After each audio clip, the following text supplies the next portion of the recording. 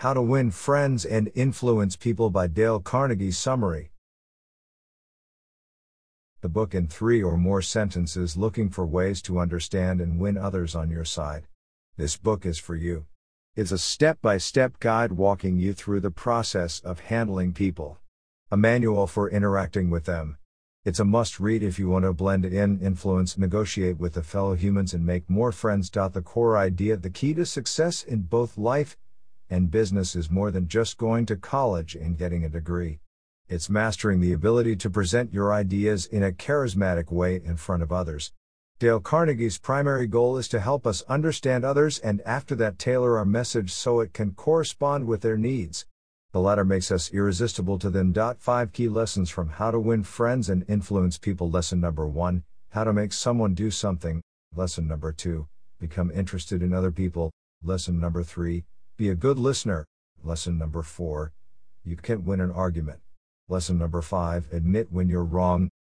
Lesson number 1, how to make someone do something. There is only one way in the world to get someone to do something. And no, it's not by pointing a gun towards his forehead. It's by making the other party want to do it. Well, the gun pointing solution, or threatening someone, will surely work, but it's not a long-term solution. The only way I can make you buy something from me or do what I tell you to is by giving you what you want. And what do you want? I don't know with absolute certainty, but here are a few things most people desire in their lives: food, health, sleep, money and the things they can buy with them, sex, feeling appreciated, a desire to feel important and appreciated. The last is of real importance to us. We all crave appreciation.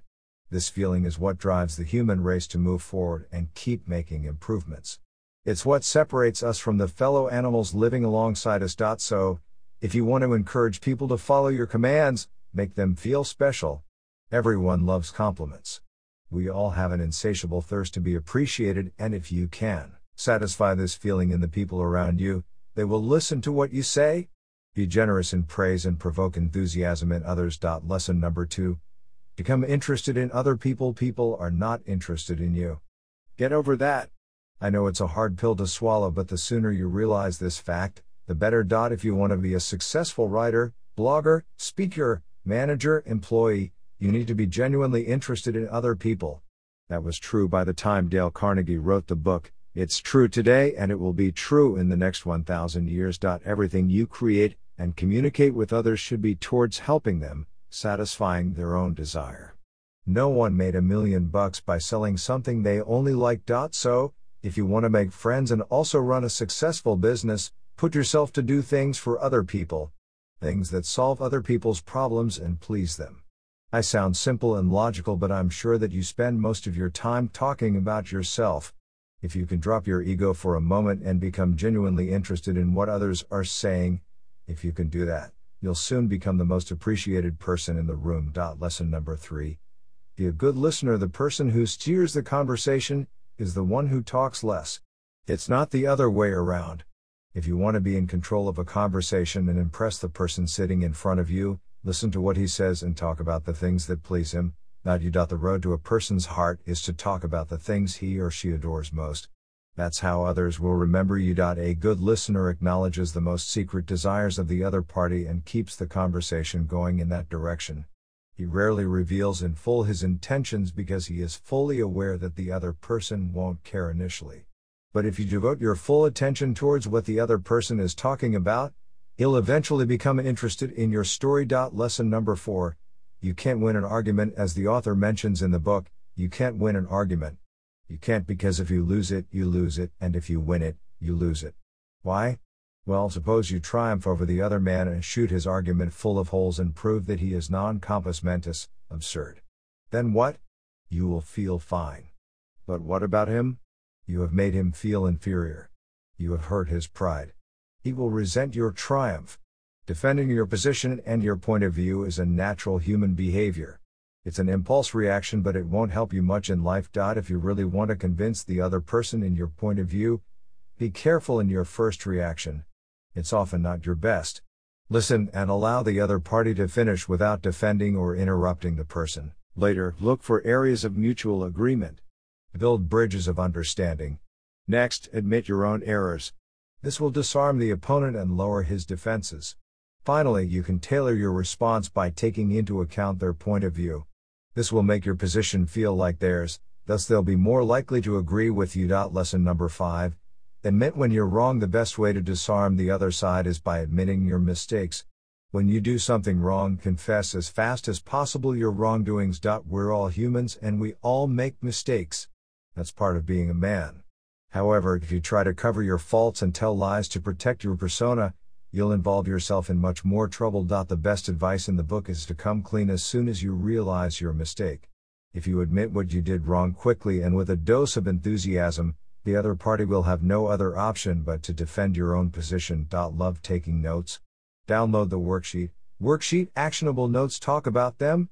Do you really think others care when you talk about yourself and about your own personal achievements? If you do, you got it wrong.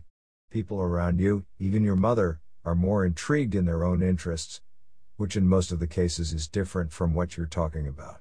If you really want to make an impression, talk about them, about their needs and desires. Smile. Okay. It's not something new or something you don't already know, but you're probably not doing it as often as you should.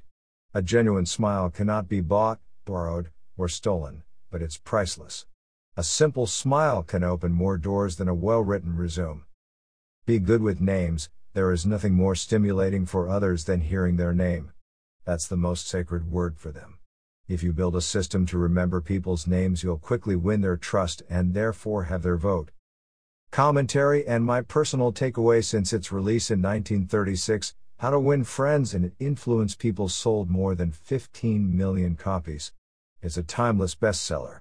A book every manager and student should read.